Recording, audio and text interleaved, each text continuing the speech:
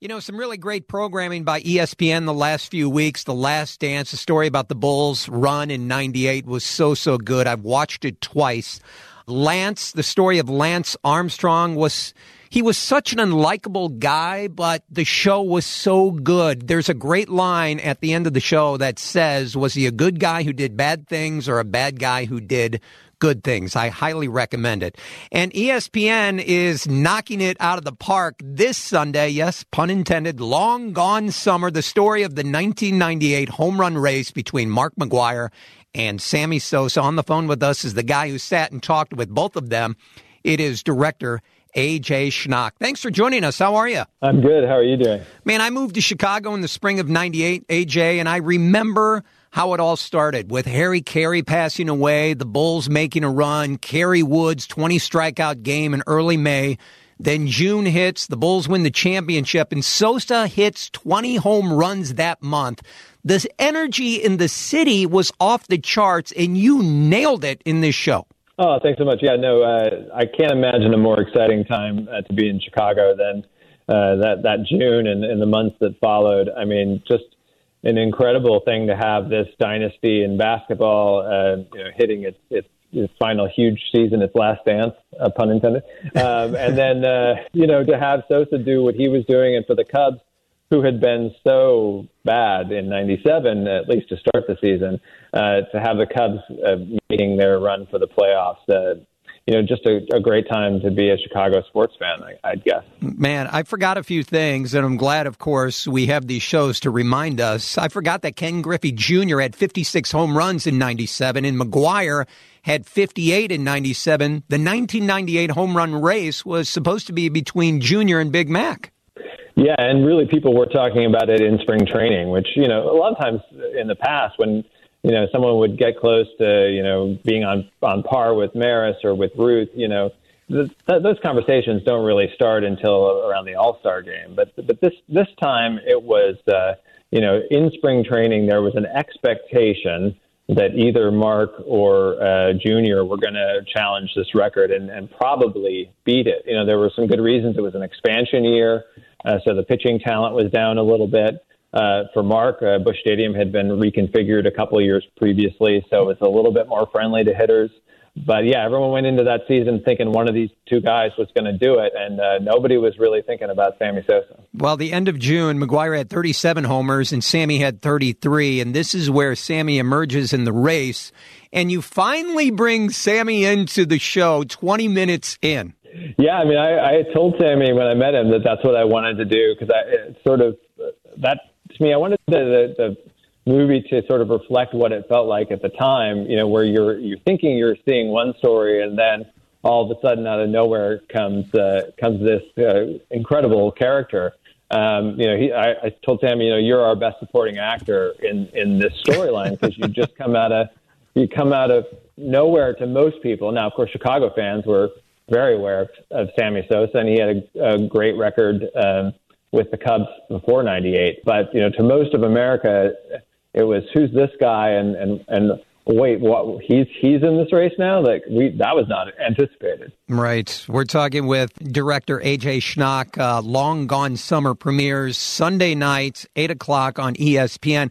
I loved it at the time. I lived it, and I'm watching the doc, and I feel I loved every minute of it, but I was a little angry because I feel cheated because they cheated. And Mark, of course, admitted it, what was it, 4 or 5 years ago. And Sammy, not so much.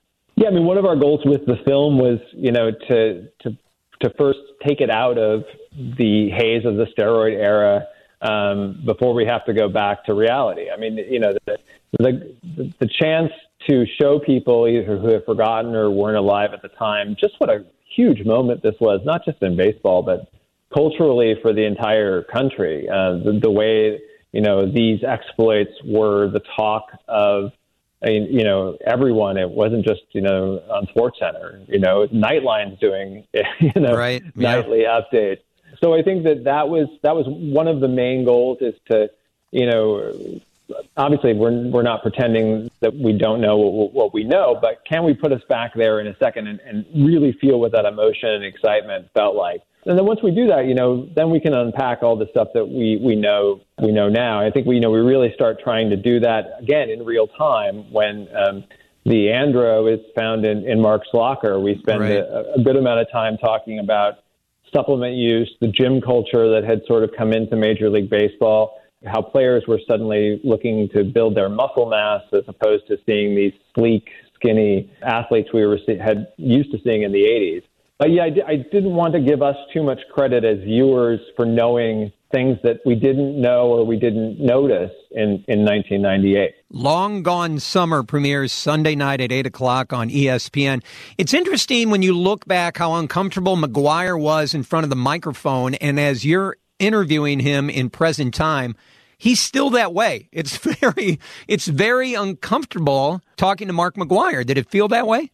He is definitely not as comfortable, being the center of attention, and I certainly different than Sammy was then. And even when we sat with him now, I think it's an odd thing for him. I don't know if it's just a general shyness or just how he's built, but it's not in his nature to want to go on at length. So I felt, quite, pleased that he was willing to do it, even if it's not his favorite thing to do. We're talking with director A.J. Schnack, Long Gone Summer, Sunday night, 8 o'clock on ESPN. Mark McGwire, so many magical moments in this guy's life. His first at-bat as a kid was a home run. He hit number 62 in the bottom of the fourth, like Roger Maris did. He hit number 61 on his father's 61st birthday. I mean, there was so many. 61 on his father's 61st birthday, yeah. It's crazy, the magical moments in McGwire's life. Yeah, I mean, that's part of what made the season feel so magical. He hits the 62 in the bottom of the fourth, same inning as Maris. I think he is, there's the number of years. There were a lot of kind of numerical things that lined up that season that when you look at them all, it does feel, magical or a little spooky even. Right. But that's kind of what made it feel so special. I mean, one of the things we hope that came through in the film, especially because, Mark has admitted using steroids, during, 98. He's gotten some criticism for saying that he believes he could have hit 62 without them that year. We wanted to make sure that people knew that, Mark hit 49 as a rookie, that he held that rookie record for 30 years. Right. I don't think there's anyone who alleges or thinks that Mark was doing anything in that season to boost his performance. He held the record at USC for a number of years. I mean, he is a natural home run hitter. He's not lying when he says he was born to hit home runs. Right. And that's been pretty much his whole life. I love hearing Chip Cary's home run calls. Chip is on with us tomorrow. George Will is on with us tomorrow. You have both of those guys in the dock. Did you learn anything from Chip or George Will? He really helped do one of the things that was important to me, because the way I related to that season was in the ways in which it just underlined the generational aspect of baseball, how fandom is passed down from parents to children. Right.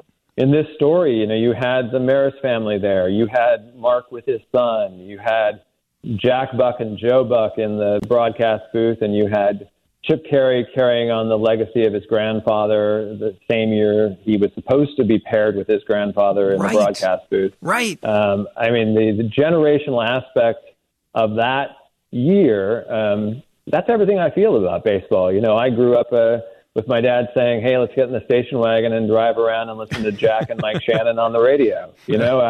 My grandfather was out in Aurora, and we'd all gather around the barbecue grill, and he was a Cubs fan, and we were Cardinals fans. And right. We hashed it out. It's that generational family aspect. That's why that season meant so much to me at the time, reconnecting me with, my memories of my father and my grandfather, and all the reasons I love baseball. Where did you grow up? I grew up in Edwardsville, right outside St. Louis. Okay. Cardinal fan from birth, but a lot of relatives in the Chicago area, and a lot of Cub fans in that group. I grew up in Peoria, which is half Cubs, half Cardinals. My father was a Cub fan. My mother was a Cardinal fan. So in the afternoons, we would have the Cub games on with Jack Brickhouse, and at night, while we were eating dinner, I would hear Jack Buck every single night talking about the players. And that's when I started getting into, jersey numbers, because he would talk about their numbers on their jerseys and just the way that he spoke. I can just still hear his voice in my head to this day. It was pretty magical seeing him in the special. Well, that was one of the things I really wanted to do. I mean, so much of everything I remember about baseball as a kid is hearing Jack Buck and Mike Shannon make those calls and describe the game to me. Right. And one thing I said to ESPN from the beginning was I want to talk about Harry. I want to talk about Jack Buck. I want them to be figures in this film. I want it to be about how people fell in love with, watching the teams on WGN, listening to the teams play on KMOX. Right. That was a big deal to me, and it was thrilling to me too. It's to hear their voices as loudly and as hitting me with all the emotion today as they did back then. I can't wait for people to see this. It just brings us right back to 98. And I got to ask you, I knew it wasn't going to happen. You sat down with Sammy and you said, listen, you haven't been invited back to Wrigley Field. The Cubs haven't invited you back. Why do you think? And I know he wasn't going to admit that he used any PEDs. I know that wasn't going to happen. But he really didn't have an answer. Yeah, I mean, I do think he says something that I haven't heard him say before in terms of, which I think it gets to the point of he's getting tired of being asked. and just the fact that he knows that people think he's done this when he believes that he has said clearly in front of Congress that I didn't. I think that's where he's at right now. He believes, that he's being disrespected by just the implication. And, whether you believe that he did or didn't, obviously it's different with Mark who admitted it. And with Mark, before he admitted it, there were, a number of investigative news reports. There were people who said that they witnessed him doing it. Mm-hmm. We don't have that with Sammy. We have an anonymous survey test that the New York Times reported, and that's it. So it's a little bit more challenging. We don't know for sure. We have our expectations from how he looked and what he was capable of doing. Right. But it's we don't know. we don't know, but this is how my brain works. We all want a happy ending, right? So this documentary airs on Sunday night, the 30 for 30. He starts the dialogue with the Cubs. Maybe the Cubs and Sosa work out some talking points.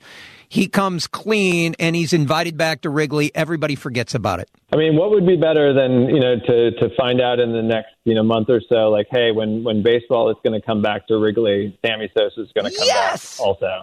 To me, it seems like a perfect thing to have happen. I would love to see that happen. Mm-hmm. I think it would be great for the organization and great for Sammy, obviously, and for fans in Chicago. Look, the steroid era, we're never going to fully get a full grasping of everyone who did or didn't. Right. Hopefully we can come to terms with it where it's not just the weight being put on just a few players.